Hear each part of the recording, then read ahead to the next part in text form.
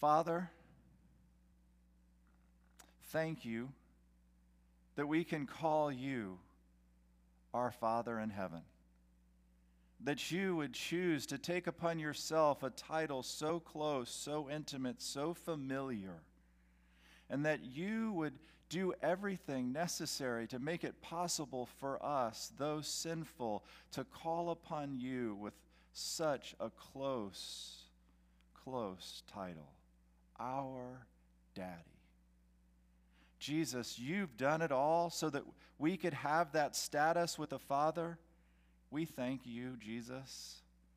You're our big brother. You have lived for us and died for us and rose for us. Thank you. And Father and Son, you've given the Holy Spirit to help us know that we really are children of God. Holy Spirit, would you take from your word this morning and take the things that are true about Jesus and make them real to our hearts. And Lord, oh, how we need Jesus in our hearts. For some here this morning, there's hearts of brokenness and sadness over the loss of a father, or having never known a father, or not being able to be a father. Lord, would you comfort? For others of us, we feel so much the responsibility of being a father that, Lord, our hearts are filled with anxiety. I pray that you would help calm our fears. Oh, that Jesus, you're leading the way. And oh, Father, would you be pleased to help the one who speaks and help all who hear to come to know the greatness and the glory of Jesus, in whose name I pray. Amen. It seems like when you come to a special Sunday, and I guess, Father's Day would be a special Sunday. When you come to a Sunday like this, the temptation is always to reach into God's Word, to find some passage and to proclaim that passage as an admonition to dads or to fathers or to men in general to be great. And when I look at my own life, there's a desire in my heart to be great. Oh, man, do I want to be a great dad? Of course I want to be a great dad. Listen, I don't know any man who goes into fatherhood thinking, man, I really want to foul this up. I want to do the best I can to be the worst I can. But so many of us, we have fouled it up. We've made mistakes. And I want you to know that I have many, many, many heroes. But I only have one Savior, and his name is Jesus. And so what I want to do this Sunday is the same thing I want to do every Sunday. And that's I want to lift up Jesus Christ. And I want to tell you, dads, let Jesus lead the way. And I want to tell all of you, following Jesus with everything you have is worth it. Listen, in a world that wants to distract you and draw you away from a pure and simple devotion to Jesus, listen, I want you to know following Jesus is worth it. Jesus leads the way. Now, I want you to turn to Ezra chapter 7. Now, Ezra is one of my heroes. I love Ezra. But he's not my Savior. And Jesus is my Savior. And I want to take this passage from Ezra chapter 7, and I want us to draw our attention to Jesus through this Old Testament passage. So let's jump in. It says that after these things, in the reign of Artaxerxes, king of Persia, there went up Ezra, son of Sariah. Now, this verse starts out and says, after these things. So what are the things that have preceded this section of the book of Ezra? Well, what's preceded this first section is that 60 years earlier, another leader, a man named Zerubbabel, had led a group of people of Israel back into Jerusalem.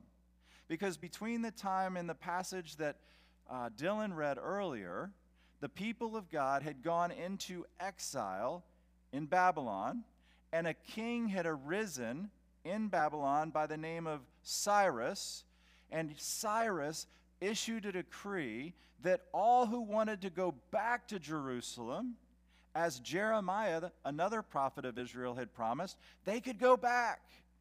And everybody said, yes, this is it. All the promises are going to be fulfilled. We're going back to Jerusalem. This is going to be amazing. Now, go back to Ezra chapter 1. And we'll see this initial promise, edict by Cyrus. Thus says Cyrus, the king of Persia, the Lord, the God of heaven, has given me all the kingdoms of the earth, and he has appointed me to build him a house in Jerusalem, which is in Judah.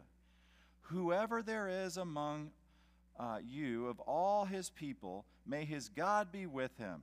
Let him go up to Jerusalem, which is in Judah, and rebuild the house of the Lord, the God of Israel. He is the God who is in Jerusalem. Every survivor at whatever place he may live, let men of that place support him with silver and gold, with goods and cattle, together with a freewill offering for the house of God, which is in Jerusalem. So what was the first task? Zerubbabel took upon himself the task of going back to Jerusalem with a group of Israelites, and with the financial backing, the financial support of the other Israelites, along with Cyrus, they're going to rebuild the temple. Why? To create a place where God could be worshiped and be present with his people.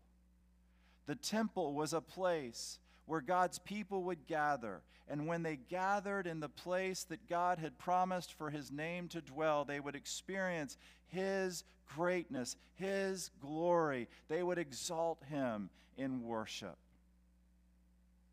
And so Zerubbabel goes back. And they begin to rebuild, and they relay the altar, and they relay the foundations of the temple, and things seem like they're going great. But there's a problem. Because despite all the efforts of Zerubbabel,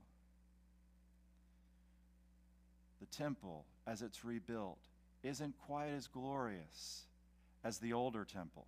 The former temple, before God's judgment came against his people, and they were sent into exile in Babylon. And so in chapter 3, verse 10, we read this: when the builders who laid the foundations of the temple of the Lord, the priests, stood in their apparel with trumpets, and the Levites, the son of Asaph, with cymbals, to praise the Lord according to the directions of King David of Israel. They sang, praising and giving thanks to the Lord, saying, "For he is good, for his loving kindness is upon Israel forevermore." And all the people shouted with a great shout when they praised the Lord, because the foundation of the house of the Lord was laid.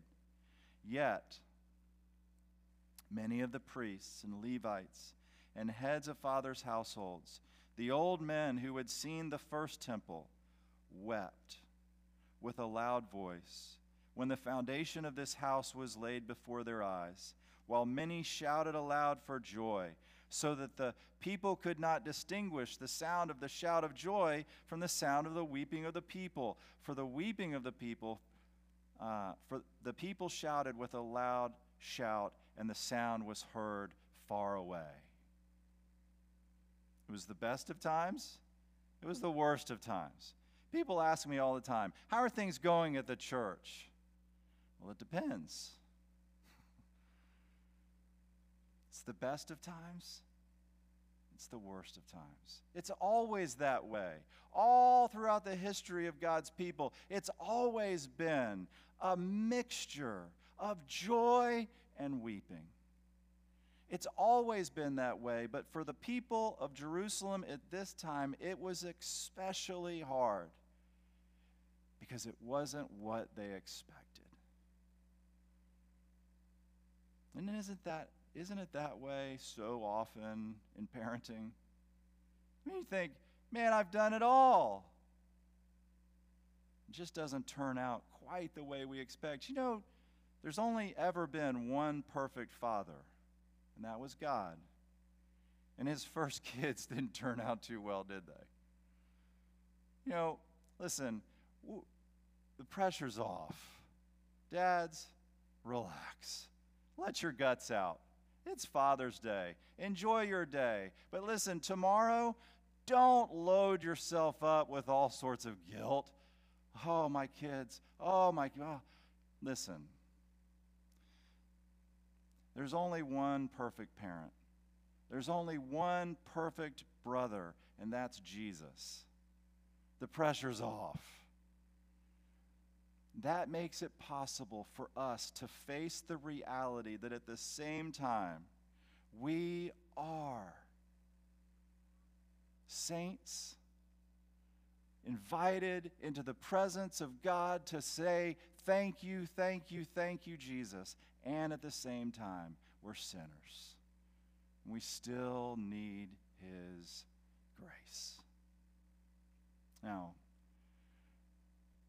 in response to what the people of God are experiencing back in Jerusalem, Ezra senses a call of God to go and offer his help to Zerubbabel.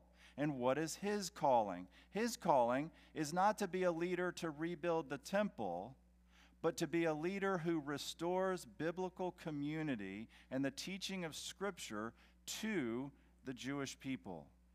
And so Ezra is sent, and Artaxerxes sends him, and this is what we find out about Ezra.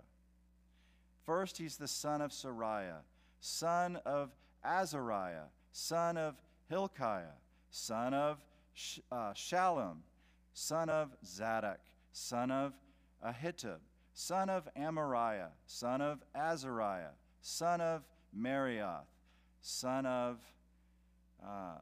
where did we leave off? Zariah, son of Uzzi, son of Bukai, son of Abishua, son of Phinehas, son of Eleazar, son of Aaron, the chief priest. This Ezra has the right lineage. He has the right heritage. He has the right genealogy. Now, we suffer through these genealogies in the Bible. But why is it here? It's here to say, you're not a one-off. You're unique. You're important. You're one of a kind. Oh, but you're not alone. You live in a line of people who have heard the message of the gospel from generation to generation to generation. Anybody watching any of the Olympic trials? It's pretty fun. The Olympics may actually happen. You know, the most important part in the relay races is the exchange from one person to the next person. It doesn't matter whether it's running or swimming. The most important moment is the exchange, and it's especially important in running because they have something called the baton. And if the baton is dropped, it's game over. And every generation has the responsibility to pass the baton of the gospel from one generation to the next. And when we read about Ezra, we read about a man, and the baton was passed from Aaron the priest all the way down from generation to generation to generation to generation until it came to Ezra. And the gospel, the good news, came to Ezra. And he received the baton and he said yes. He said yes to what God wanted to do in his generation. So it's both. What does God want to do in your generation? And what will you do to take what he's done in your life and pass it on to the next generation? Well, here we are. Ezra went up from Babylon, and he was a scribe, skilled in the law of Moses, which the Lord God of Israel had given. And the king granted him all he requested, because the hand of the Lord his God was upon him. Some of the sons of Israel and some of the priests, the Levites, the singers, the gatekeepers, and the temple servants went up to Jerusalem in the 7th year of King Artaxerxes.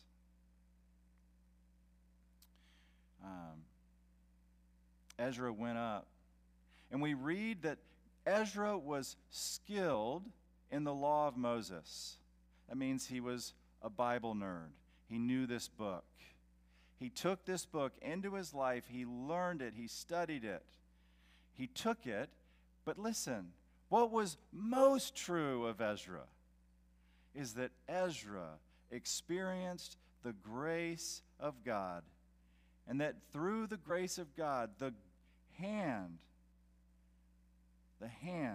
of the Lord, his God, was upon him. The most important thing about Ezra was something that happened to him first, not through him. What happened to him was that God placed his grace upon him. Jesus Christ leads the way. Jesus Christ leads the way as Savior. The Son of Man came to seek and to save that which was lost. What does it mean to be lost? It means that we're separated from God. It means that we're without hope apart from God coming to seek and find us. It means that through our sin, we have resisted God and turned away from God. And because of that rebellion, there is no way for us to find our way back home unless God comes looking for us. And he has. Jesus Christ came to seek and to save that which was lost. How did he do it? He came to be a better Ezra, a better priest. And as our better priest, he lived the life that we should have lived. And then he died the death that we deserve to die. Because the Bible says that the wages of sin is death.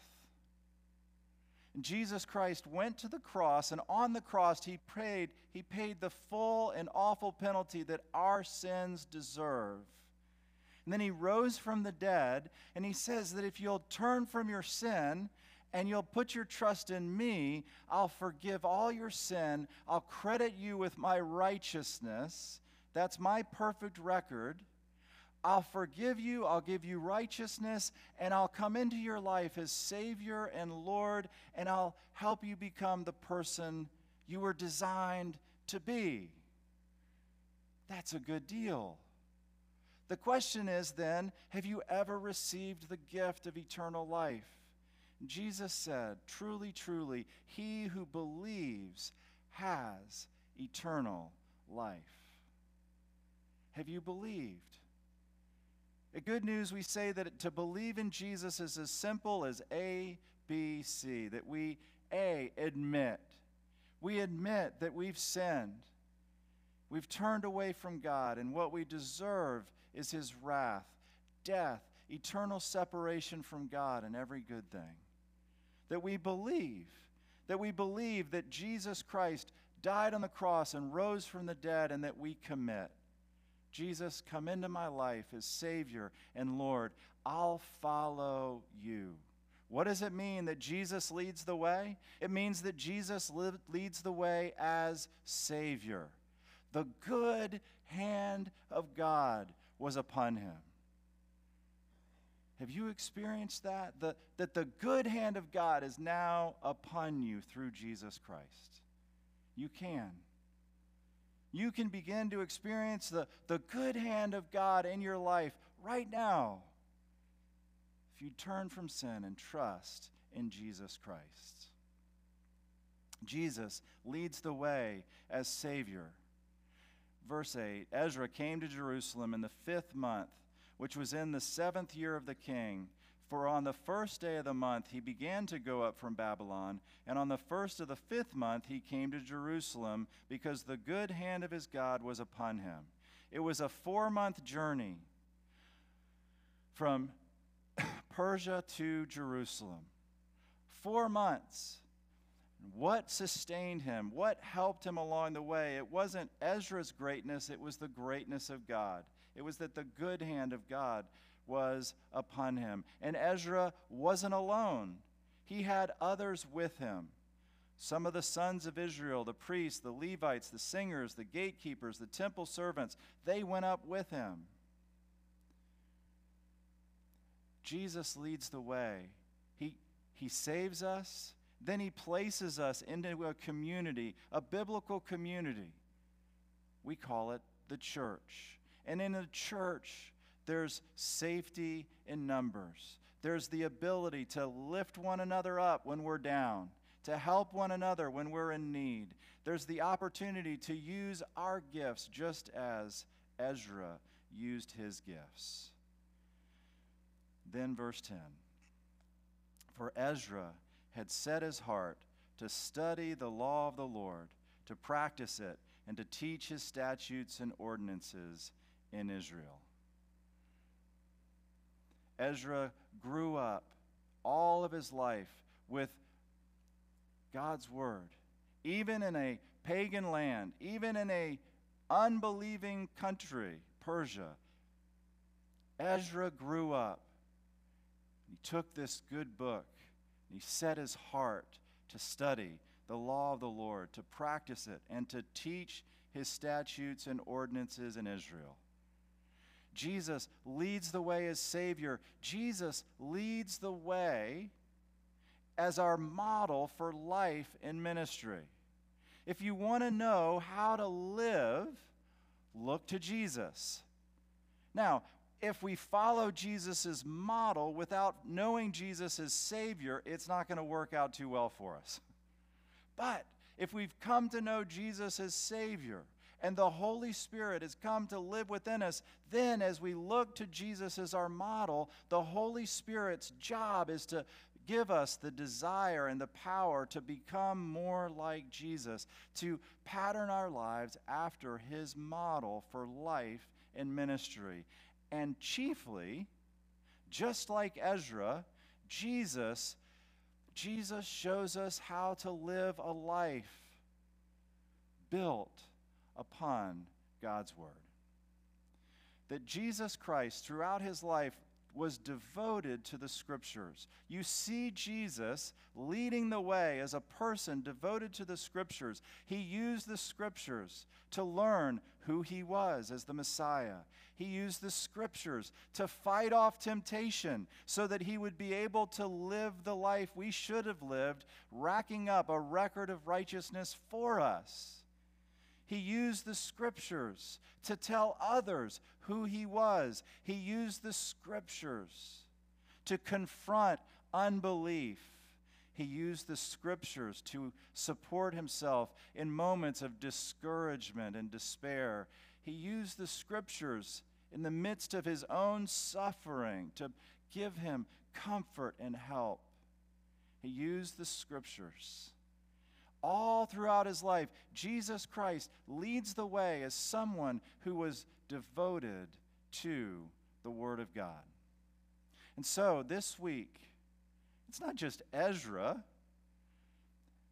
it's Jesus who leads the way as Savior. It's Jesus who leads the way as our model for life and ministry, and he leads us to this book. Now, last week, I told you that this book is our authority for life and ministry. This book tells us how to live. This book tells us who God is and who we are. This book is our authority. And I said last week that at one time, this book was apart from us. But then, when we came to faith in Christ, this book took a place of authority in our lives. And we now receive the word as what it is, the truth, the word of God. And we say, Father, speak, for your servant is listening. In every page of Scripture, we ask the Father to glorify himself by revealing Jesus and showing us how to live a life pleasing to him. For Ezra had set his heart. Now, what I want you to understand is, how is it that I could ever have a heart? How can this sin-sick heart ever be turned towards God in a desire to study his word and practice his word and teach his word? Oh, it starts with the heart. Don't jump past the heart. How is my sin-sick heart brought to God? It's through the gospel. If I'm ever going to have any hope of coming to this book and studying it and practicing it and teaching others, I have to first come to Christ and have my heart warmed by Jesus. My heart has to be filled with Jesus. Then I come to God's word, and God's word is different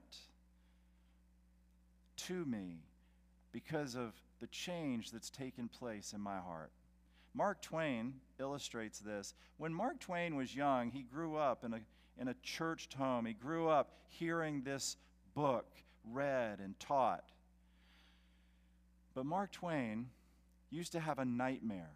And in his nightmare, he would have a copy of the Bible, 300-pound Bible on his chest, crushing him. And that's what the Bible does to us. If Jesus and the gospel doesn't first move into our heart, the Bible's commands only mock us. The Bible's promises, they're so distant from us. But the moment Jesus Christ moves into the center of your life, the moment you trust in Christ, then the promises of God begin to become precious and magnificent to you. Suddenly, the teaching of Scripture, rather than being a burden to you, becomes a delight to you. It starts with a heart that's gripped by the gospel. Then Ezra had set his heart to study the law of the Lord. Now turn to Psalm chapter 1. And this is a beautiful picture of the study of Scripture. How blessed, how happy, how joyful is the man who does not walk in the counsel of the wicked, nor stand in the path of sinners, nor sit in the seat of scoffers, but his delight is in the law of the Lord, and in his law he meditates day and night. Those are amazing words. Blessed, delight. Where does it flow from? It flows from the Scripture.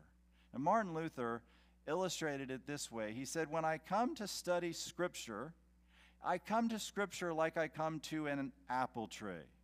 Now you can do this. You come to Scripture like you come to an apple tree, and you shake it. And when you shake the apple tree, all the ripe apples, they fall off first. And there's plenty of ripe apples in this book. You can find them easily. Great promises, clear instruction. Are you shaking it? Shake it. Get the ripe fruit. It'll fall first. Then Luther said he goes to every branch and he searches all the branches. On every branch, he searches for more fruit to gather. Then he goes from that branch to every twig, and he looks on every twig for fruit. And then he looks under every leaf, Luther said, to find fruit in Scripture. That's how you study Scripture. On your law, he meditates day and night. We go to the Scriptures and we shake it. We get that low-hanging fruit. Then we start going branch by branch, twig by twig, searching under every leaf to find the fruit, the true food, the living water that we need. How blessed. Oh, his delight is in the law of the Lord. Ezra studied the Scripture. It was his delight. Ezra practiced it. Ezra practiced it. There is a man who looks into God's perfect word, turns away, and forgets everything he's heard. And James says he's a fool. He's like somebody who looks in the mirror and then forgets what he looks like. And James says, don't be like that. Instead, what I want for you is to put aside all filthiness and all that remains of wickedness in humility. Receive the word implanted, which is able to save your souls. Prove yourselves doers of the word, and not merely hearers who delude themselves. For if anyone is a hearer of the word and not a doer, he's like a man who looks at his natural face in a mirror. For once he's looked at himself and gone away, he has immediately forgotten what kind of person he was. But one who looks intently at the perfect law, the law of liberty, and abides by it, not having become a forgetful hearer, but an effectual doer, this man will be blessed in what he does. How does that happen? Well, it happens when a deep, deep humility has moved in. You see, if you read this book, you're either going to become like Mark Twain and you'll have the 300-pound Bible on your chest, and it'll lead you to despair. Or you'll read this book and you'll say, yeah, I kind of got that. I'm pretty good. I'm nailing it. The person who's proud in the face of Scripture, they've forgotten what they look like. They don't know anything about what they actually are. The person who's filled with despair, they've forgotten what they look like to God.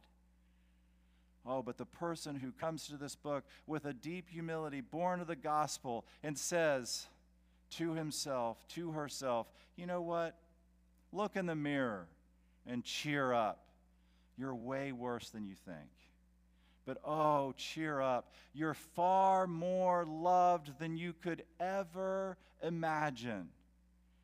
That is a person who's experiencing a humility born of the gospel. And it's that humility born of the gospel that enables us to go to the Word and to say, yes, Father, you are more powerful than I expect you to be, and you can even help me, even me, become a doer of your word. Jesus leads the way. He did it all for us, and when we see that Jesus did it for us, we're set free from either despair or pride, and we're humbled before the word, and we say, yes, oh, let me put into practice what I see in this book. Ezra studied the law, he practiced it, and then he taught his statutes and ordinances in Israel. And this is just what Jesus did. Jesus invited a group of fishermen to come and follow him. And he said, I will make you become fishers of men. And it wasn't many years after that Paul would write to Timothy, and he would say in 2 Timothy 2:2, oh, Timothy, the things that you've heard from me in the presence of many witnesses, this entrust to faithful men who will be able to teach others also. What is the plan for getting this good news, this gospel to the nations? It's one person, just like Ezra, taking the Scriptures into the center of their life, studying it. Because they're good? No, because God is good. The good hand of God was upon Ezra. When the good hand of God was upon Ezra, he studied the Scriptures and he put it into practice and he taught God's commands in Israel. But Ezra would run into so many obstacles. He would run into so much resistance. Throughout his ministry, he would run into so much conflict. And that's why. That's why Israel needed someone better than Ezra. And his name was Jesus. Oh, dads, listen. You need Jesus. Your kids need Jesus. Won't you let Jesus lead the way? Won't you say yes to following Jesus? Let Jesus lead the way as Savior. Let Jesus lead the way as your model for life and ministry. Let it be God's word that comes into the center of your life and begins to transform everything. Let's pray. Father, thank you. Thank you for this morning, for the promise of your word that, Lord, you will draw us. You'll draw your people, not just your people from Babylon, but your people from every tribe and tongue and people and nation. You'll draw them unto your Son, Jesus. He's the better temple. He's the better priest. He's the better king. And we look to him this morning, and we ask you, Jesus, that you'd be at work in the heart of every person here and everyone watching online, that, Lord, you wouldn't let there be anyone here or watching online who wouldn't turn from sin and trust in you. Listen, if you're here, if you've heard the message of the gospel this morning and it's for the first time made sense to you, then would you just receive the gift of eternal life and say to Jesus, Jesus, I've sinned against you in many ways, but I believe you died on the cross for my sins and rose from the dead. Forgive me all of my sins and give me the gift of eternal life. Come into my life as Savior and Lord, and help me become the person you want me to be. And Jesus, in view of your good hand upon us, in view of the fact that you have begun a work of salvation, a work of grace in our lives, Holy Spirit, would you speak to every person here now, and would you show us our next step?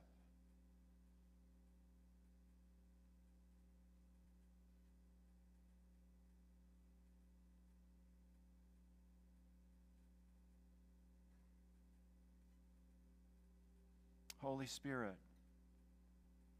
help us to study, and to practice, and to teach your word. Oh, none of us will do it perfectly, but oh, all of us, by the power of your gospel, can take a step this week. Help us, Lord. We pray in Jesus' name.